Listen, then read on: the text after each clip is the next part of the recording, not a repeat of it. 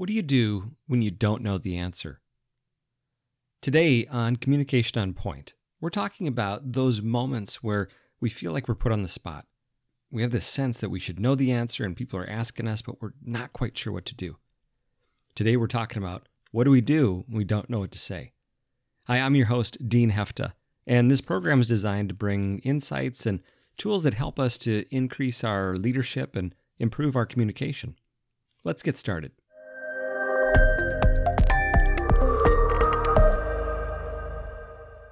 So, you know that moment where you're put on the spot, you feel your temperature rise, your palms get sweaty, you feel like you should know the answer that somebody is asking you, but you're not quite sure what it is. Maybe you've taken on a project and you're pulling the team together and you're getting the conversation going and people start peppering you with questions and you feel in the spotlight. You don't know what to do. You feel embarrassed maybe or you just wish you could escape. And one of the things that we can think about in those moments is, what do we do? How do we prepare ourselves and how do we observe ourselves when we find ourselves in those places and those spaces where we don't have the answer? And what I want to begin with is taking a moment to think about ourselves, because each of us are going to deal with it in different ways. Some of us might say, I've never had that experience. I always know what to say. I always have the answer. I'm always in control. Hey, and that's great. But, the space of uncertainty is where our greatest growth and the greatest learning and the most important place for us to be spending time in our organization or maybe in our relationships, wading out into those waters of uncertainty. That means that we're going to find ourselves beyond our level of knowledge. And being prepared to navigate in those waters can help us to uncover some of those things that we're looking at. So let's talk about what are some of the things that people might do when they feel that uncertainty, where they feel like they should have an answer. Well, some of us might just freeze. You get that deer in the headlights. They're just staring, locked up, unsure what to say. So we might freeze.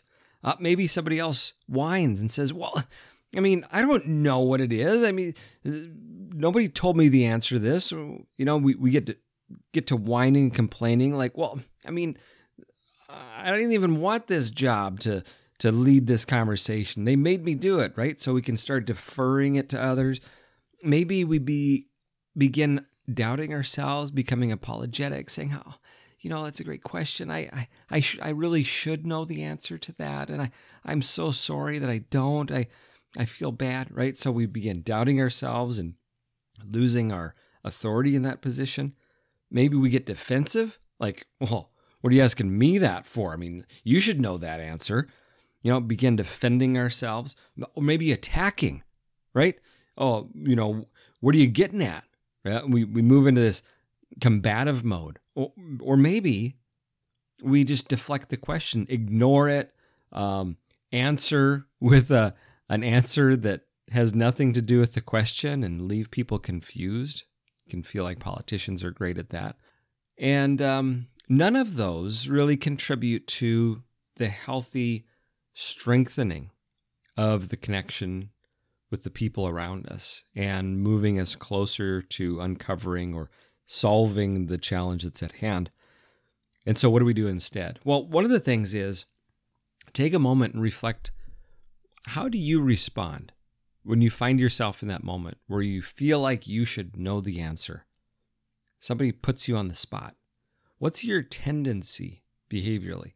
And then as you reflect on that, what's really going on? Like there's some expectation that you have for yourself or for how others should or shouldn't be handling themselves. There's a belief about what you should be delivering or what they shouldn't be asking.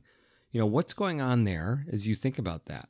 And does that, if you wrestle with that, does that lead you to avoid situations where you might not know the answer? So this can be a challenge for us in many different arenas. We might find ourselves changing jobs, changing roles, even within a company, moving to a different department. And if we've been at a previous division for many years and we've developed expertise and we know all of the corners and all the ins and all the outs, we're used to knowing the answer.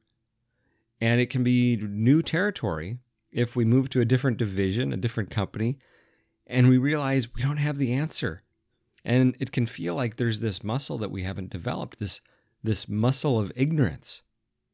And the reality is, if we shift our mindset and say, wow, this is an amazing opportunity for me to learn something new, learn something fresh, be humble and connect with others, the odds are when people ask a question, they aren't expecting me off the top of my head to have the answer. And they're okay with having dialogue about it. So as we find ourselves in those situations, we can give ourselves permission to navigate those waters in maybe different ways than we have previously. And there's three that I think about that may fit different situations that you find yourself in, that can help us to maintain our confidence in our position, in where we are in that conversation, and what our intent is that we're trying to uncover, what we're trying to solve, without resorting to maybe making up an answer just to appease people. Because over the course of time, over that arc of time, if we get a reputation for just making things up, well, we're going to lose our authority, we're going to lose our influence, we're going to lose our credibility. And once we've lost our credibility, it's very difficult to regain. And so we have to reflect on it. If I'm one that feels compelled to have an answer, no matter how incorrect it might be, what's going on there? What is it that I'm trying to convey to others around me?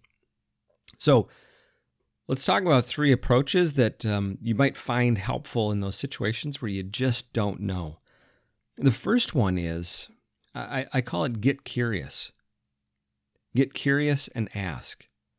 So somebody might say, what's the software that we're going to be installing in this division now as we're talking about these changes? And to you, it's like, well, you don't have the answer, and it hasn't been selected yet. You can get curious and say, well, that's part of this process. We're looking at that through this. I'd be curious if, what experience have you had with softwares or things that you want to make sure that any new software or change to the software is able to do. So you see, suddenly I get curious and say, here is somebody who is interested in the topic to the degree that they are willing to ask a question. That's actually a good sign. Like they're engaged, even if I might be annoyed by the question.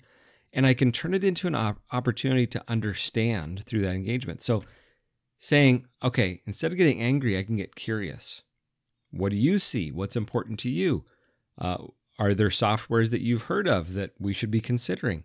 Now suddenly I can begin drawing them into the conversation and into the topic and looking at them as a source of insight. But that only happens if I'm sincerely curious about their perspective. This can't be some pandering to appease them, and people are going to see through that, right? If it's a sincere curiosity, then people are going to appreciate that. And that might uncover insights that completely change our understanding of the situation.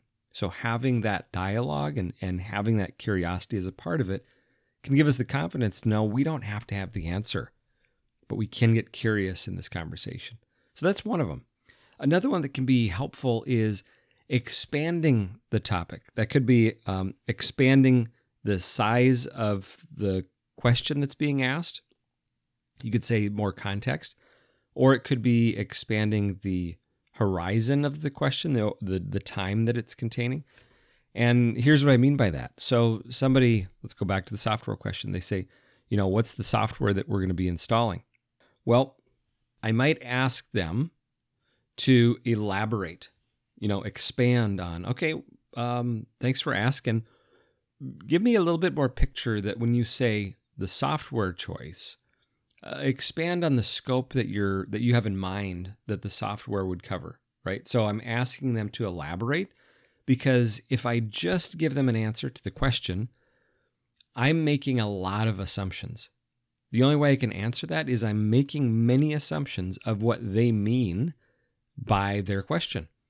And so if I ask for an expansion in the scope or maybe in the time, that is, okay, so over the next, say 24 months, what are some of the capabilities that you see are going to be important?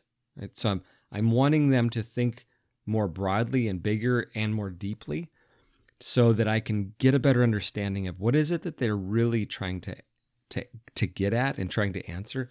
Because keep this in mind, most of the time, people aren't asking the question to what they really want to know.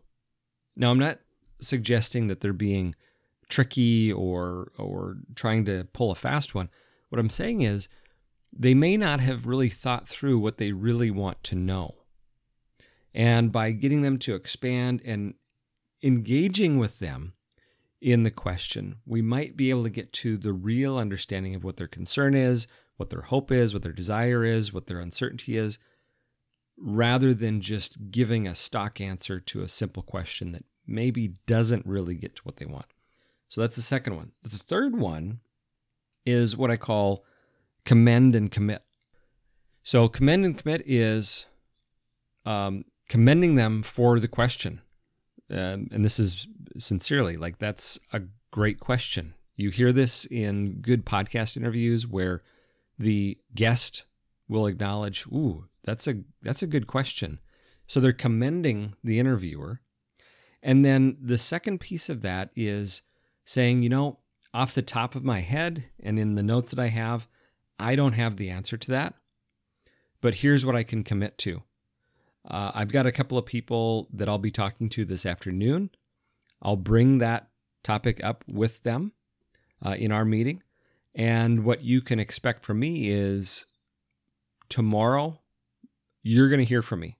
Even if I haven't gotten an answer yet, I'm going to give you an update based on this question so you know what I've found out so far. Does that work for you? So I'm going to check in to confirm that that's okay. So I'm acknowledging, hey, this is a good question. It's a question that I hadn't considered. I appreciate you asking it, so I'm commending them. And then I'm making a commitment. I'm going to circle back around. I'm going to give you a follow-up. And this helps to build that credibility because now I'm setting myself up to make a promise back to them and fulfill it. And that can be helpful whether I find myself in a sales position and I'm talking to a prospect, working with a team, you name it. There is a tremendous amount of value in being able to say, I don't know, because that takes humility. Here's what I'm going to do. That adds clarity. And here's what you can expect next. And once I follow through, that solidifies trust.